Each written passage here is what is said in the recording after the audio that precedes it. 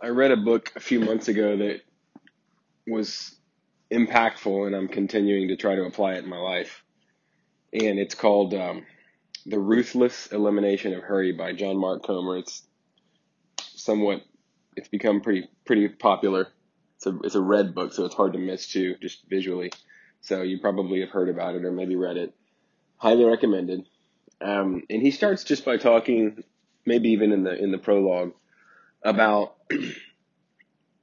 how Dallas Willard, so he was mentored by a guy was mentored by the now deceased Dallas Willard, who was a philosophy professor at University of Southern California, but known by Christians, if not at all, as a Christian author of just popular Christian works. But he was actually kind of like C.S. Lewis by day. His trade was he was a professor. Anyway, very wise man, loved the Lord, deep thinker, and true Christian and true Christian practitioner, which there shouldn't be a distinction, right? Uh, and John Mark Comer, the author of this book on the ruthless elimination of hurry, his mentor once asked Willard, "Look, if you had one word to describe Jesus, what would it be?" And Willard said, if I'm not mistaken, I haven't gone back to look at this, but Willard said, without hesitation, he said, relaxed. Now, first of all, that's astonishing. I would never, ever use that one. If I had one word, I would say loving or, I don't know, courageous or something, righteous. I would not have ever chosen relaxed. So it arrested the guy that he was speaking with, his mentee. But I agree with Comer in saying that maybe even a better word, I hesitate to say that Willard could have used a better word because he chose his words carefully, but unhurried. Relaxed kind of sometimes has connotations to it that I don't think we would maybe want to attach to Jesus, but unhurried is the word that Comer sort of uses. Man, and that's true. Jesus was never in a hurry. He's never in a hurry. And I mean, I'm not going to sit here and unpack that a lot because that's not the point of this message, and it is the point of Comer's book, which you should read. But Jesus was on his Father's timetable, and he always had time for people. To love a person is to love God, because He made us in His image, and so whatever we do for the least of these, we do for Him, and so Jesus always had time for the person in front of him. And Comer says a bunch of stuff. One of the things he says is, look, you really can't love and be in a hurry at the same time. And that's why I bring up. That's why I bring it up, because we're in a series. We're finishing a series today. It's been a 3-week series called Life Together, which we as a Sojourn family of churches do every fall together. We preach at the same things every week. And this series, we're preaching through our 5 Sojourn Houston values. And the last one is today, and it's compassion. Now, we've talked about family and local ministry, and then last week, saturation and simplicity. And today is finally compassion. But I bring up that story that Jesus was never hurried. He was unhurried. Because again, you cannot be in a hurry and be loving or be filled with compassion. It's just almost impossible. So Jesus took time to love, and loving takes time. And you have to get dirty, and you have to roll your sleeves up, and you have to be willing to be stopped. And so that's a huge problem because, as we'll dive into some, compassion, which is the topic of the message today, and our focus is the number one emotion that's ascribed to Jesus in the Gospels. The number one emotion. It's ascribed to him more than any other emotion. He was filled with compassion when he saw hurting people, like sheep without a shepherd. And if he was that way, if that marked him, then it ought to mark us, because we bear his name, Christians, Christ. and he is in us. If indeed we say we're Christians, he is. If you are a Christian, he's alive in you. That's what animates you. It's what marks you out as different. That's what makes you different. You've been born again, born anew with his spirit through faith in him and his work. So, it marked him more than anything else we might say. And so it has to mark us as a people, but our culture is the most hurried culture in the history of the world. And hurry basically militates against and negates compassion, and that's a huge problem. So why do I bring that up? Because last week we focused on how we want to see our geographies owned. We want to see the lostness in our geographies owned for the gospel, for Jesus and his kingdom. And we want to take responsibility for those and saturate them with our presence by multiplying disciples and parishes and house churches and churches and church plant. And that requires simplicity. That requires simplifying and saying no to a bunch of things so that we can say yes to people and yes to pouring our lives into them and yes to following Jesus with them and yes to slowing down. And yes, ultimately to knowing him and making him known and enjoying him. And of course that's directly related.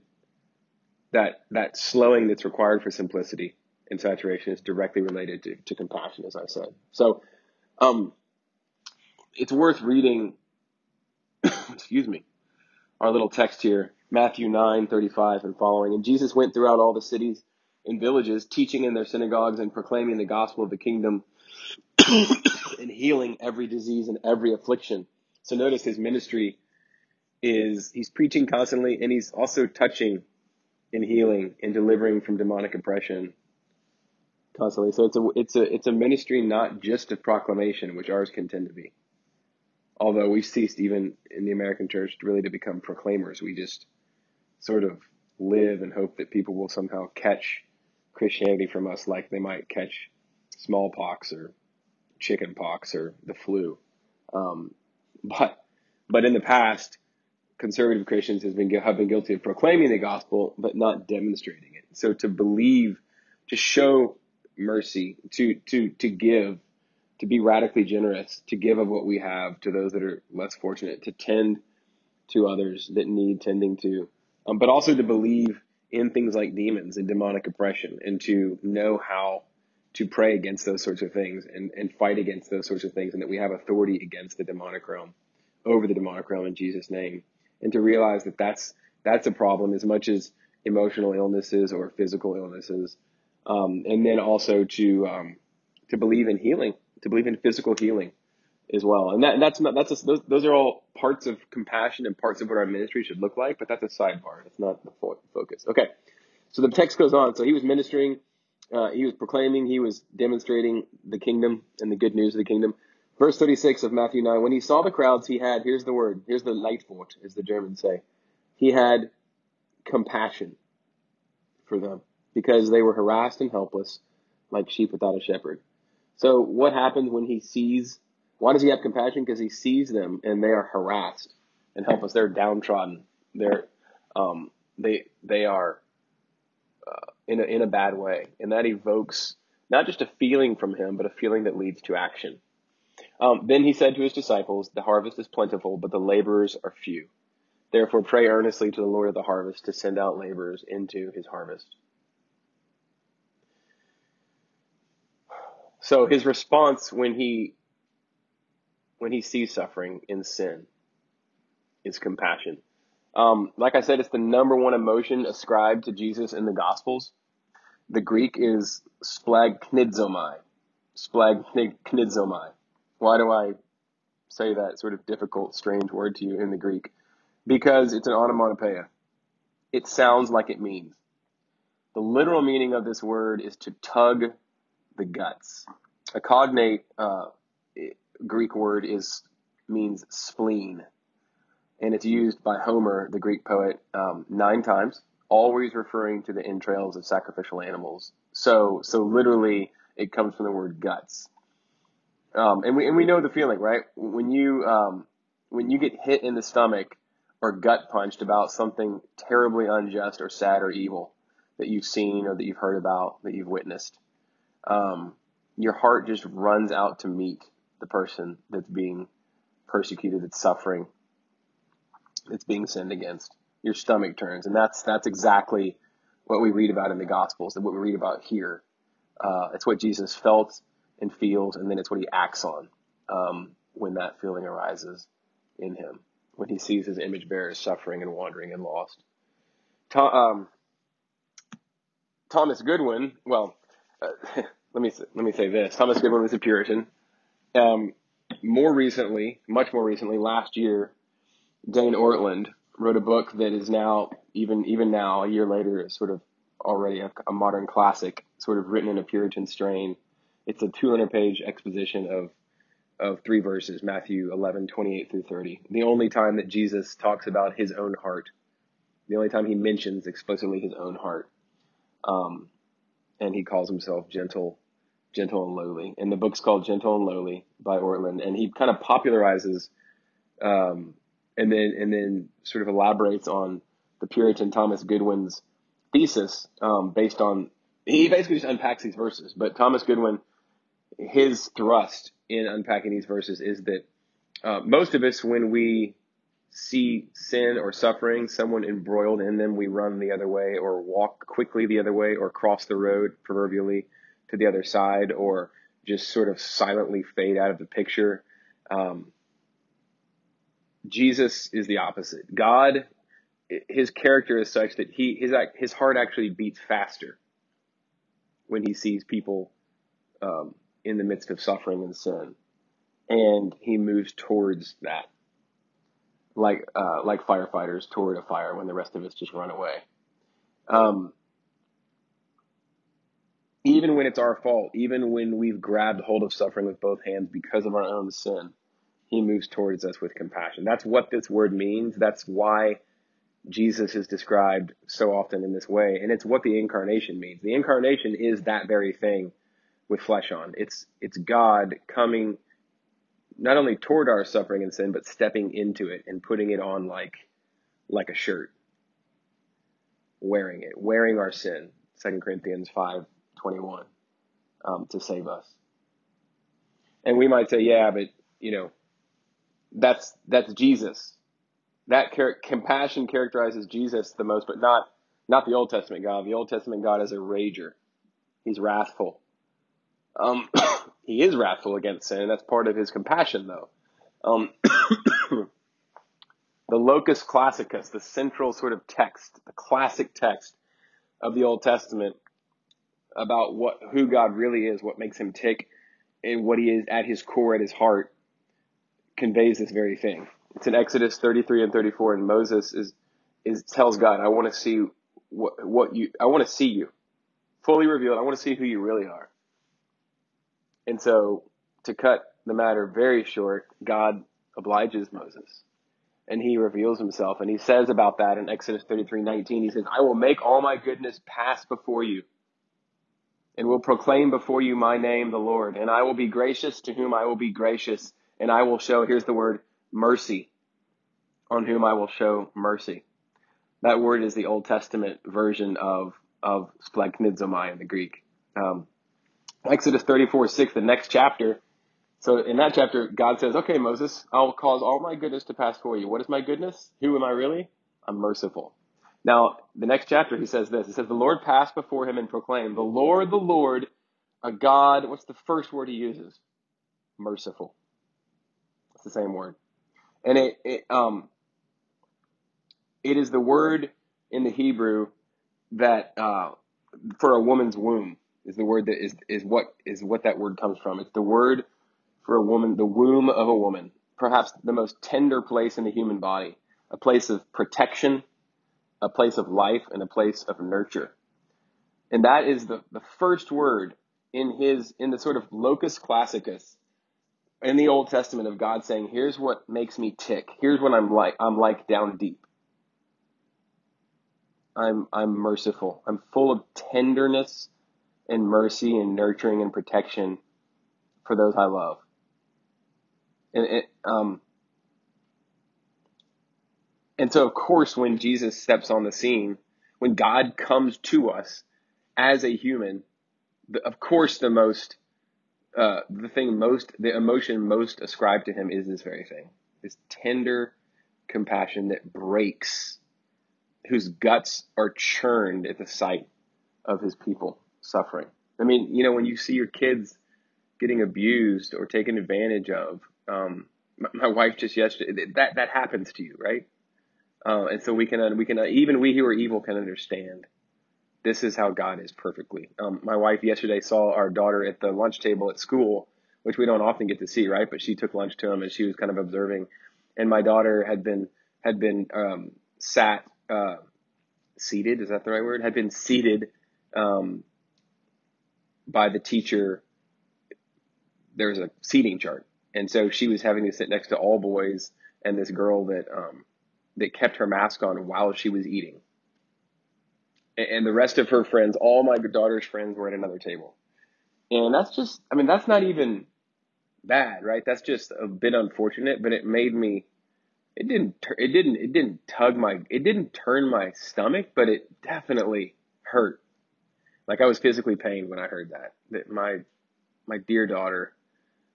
I mean, lunch should be fun. Lunch should be time with your friends, right? And yeah, we talk to our kids about, this is a sidebar, but you go find the person that's sitting alone and go be a friend to them. But like lunch should be fun, and you should be the one going to them. You shouldn't have to be, assigned to be with a bunch of, boys, but away from your friends. But it's hurt me. So that's a tiny, weak picture of how God feels when we are sitting in our own sin and suffering, and when things are being done to us that hurt us, right? When God saw the suffering of his people in Egyptian slavery, his stomach turned, his guts were tugged, and we see that when he comes to Moses, when the commentary is made of him, that he saw the suffering of his people, he heard their cries, and he knew. But he left them there. He left them there for 400 years, he didn't forget about them. And sometimes we can feel like God has forgotten about us, but in the right time, in the fullness of time, when things are ripe, in his perfect time, he comes. And he has done that in the person of his son, Jesus. The Old Testament God and the New Testament God are one God. They're the same God. Jesus is the one creator God. That's one of the main messages of the Old Testament. The creator God, the God of the Old Testament, the God of creation, the God of Genesis 1, has come to live with us and to save us, and to die on a cross for us, and to rise again to a new kind of life, to start creation anew. So the Father, they're the same God. There's only one God. There's no division between the two. That's a heresy. The Father sent his Son to live for us, and his life, and Jesus' life, was marked by compassion, which should not surprise us if we know the Old Testament God. So was his death. His death was, of course, marked by compassion. Something the Father put the Son forward to accomplish. Romans 3:25. So in his life and in his death, Jesus demonstrates, Romans 3:26, he demonstrates the very heart of God the Father, the God who revealed himself to Moses, the Old Testament God, the only God. I'm going to read a text from Isaiah 58. God's heart of compassion for the downtrodden. It says this. It says, "Is not this the fast that I choose?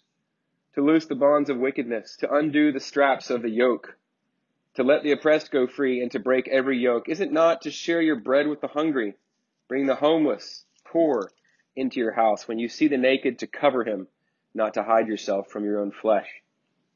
Then shall your light break forth like the dawn, and your healing shall spring up speedily.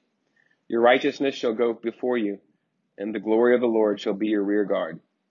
Then you shall call, and the Lord will answer. You shall cry, and he will say, Here I am. If you take away the yoke from your midst, the pointing of the finger and speaking wickedness. If you pour yourself out for the hungry and satisfy the desire of the afflicted, then shall your light rise in the darkness, your gloom be as the noonday. The Lord will guide you continually and satisfy your desire in scorched places and make your bones strong. And you shall be like a watered garden, like a spring of water, whose waters do not fail. And your ancient ruins shall be rebuilt. You shall raise up the foundations of many generations. You shall be called the repairer of the breach, the restorer of streets to dwell in. God's heart is for us not just to feel compassion, but to act on it, right? Not just to talk about fasting and afflicting ourselves just for religious reasons, right? But to actually take action and to take what we would be spending on ourselves and to go use that to clothe and to feed and to take care of those who aren't taking care of themselves.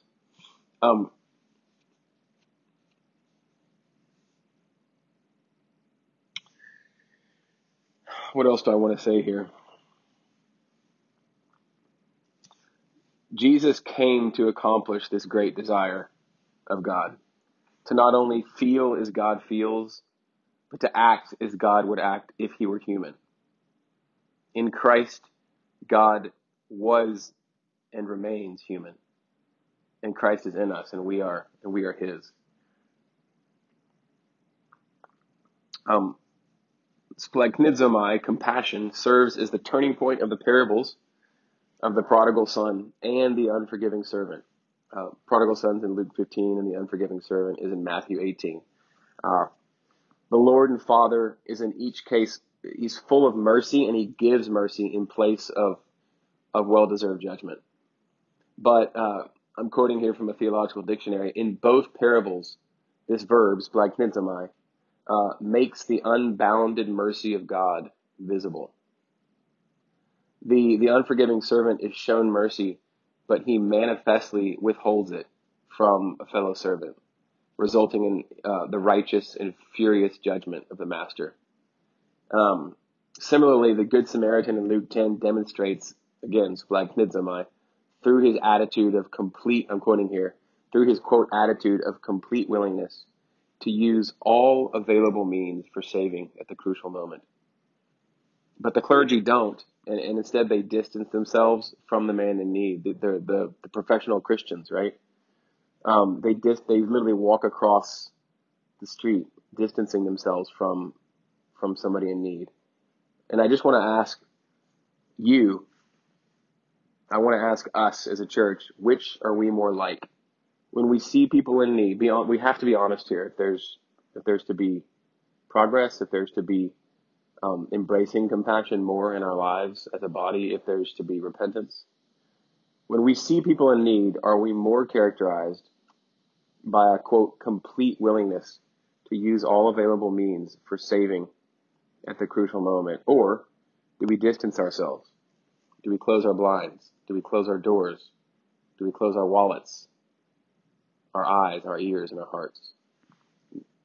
Which are we more prone to? And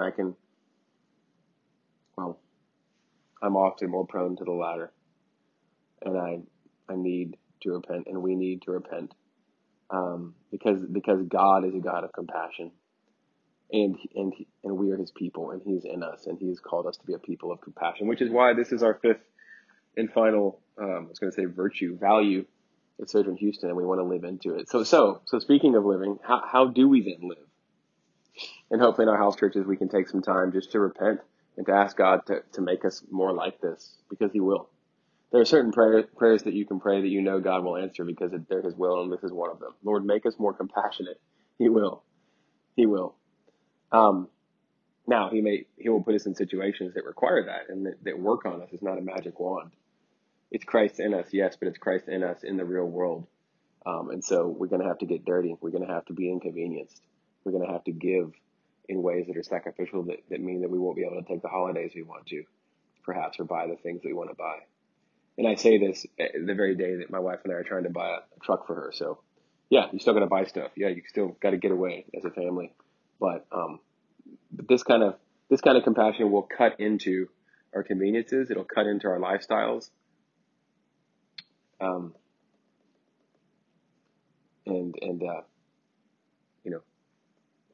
God's lifestyle was cut into a bit, don't you think? For our sakes, because he had compassion on us. He was willing to be literally cut into to demonstrate his compassion to us, and thank God he did. So to sort of go back to the first verse I read in Matthew 9:35, we do, how should we then live, right? A few practicals. We need a full-fledged gospel ministry. not just the proclamation of the gospel in word, which we do need, and we need to do more of, but also in deed. So inconveniencing ourselves, reaching out, bringing people into our lives, into our homes, listening, sharing a meal, giving more of not our money, but God's money that he's allowed us to steward. A ministry of demonic deliverance, ministries of healing, living into all that, believing that it's for today. His kingdom has come already, but it's not yet fully manifest, and it won't be fully manifest until he returns, right? So we live in the midst of this sort of these shadowlands, like C.S. Lewis said. The sun has risen, but with healing in his wings, but the full day has not yet dawned, right? So we live as a people with hope, but yet still broken and still in a broken world. Partnerships. How are we going to live into this as a church? We are going to revamp our partnerships, and we are going to probably pick about 5 categories categories that we feel led to as a people, that most of which will probably be local Galleria specific. Maybe picking 1 out of the 5 or so that might be a global partnership, or a bucket of global partnerships, plural. But things like orphans and foster care, and we'll almost certainly partner there with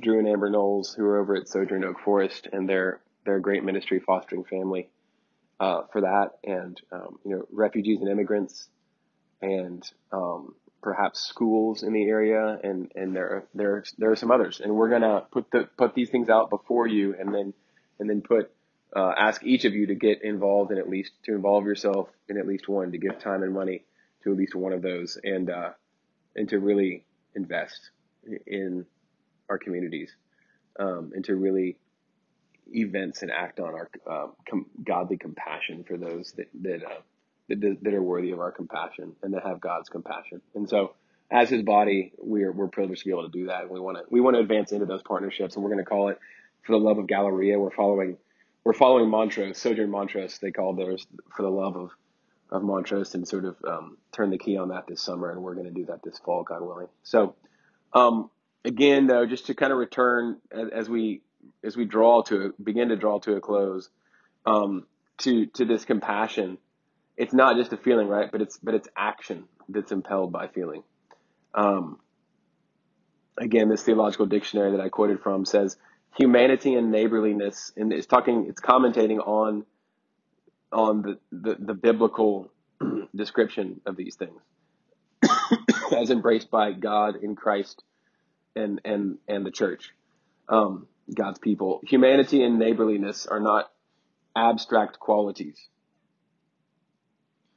They're not abstract qualities. They involve concrete action, right? The Sojourn Houston Handbook says that the word compassion is derived from a Latin word meaning to suffer with. In terms of loving the marginalized in our neighborhoods, mere sympathy falls short. We are called to bear one another's burdens, Galatians 6:2. Like Jesus, Christians enter into the pain and suffering of this world in order to care for the orphans and widows, to set the captives free, to bring healing and redemption to all that's broken. This is a costly, self-sacrificial type of love, but it's characteristic of the kingdom of God.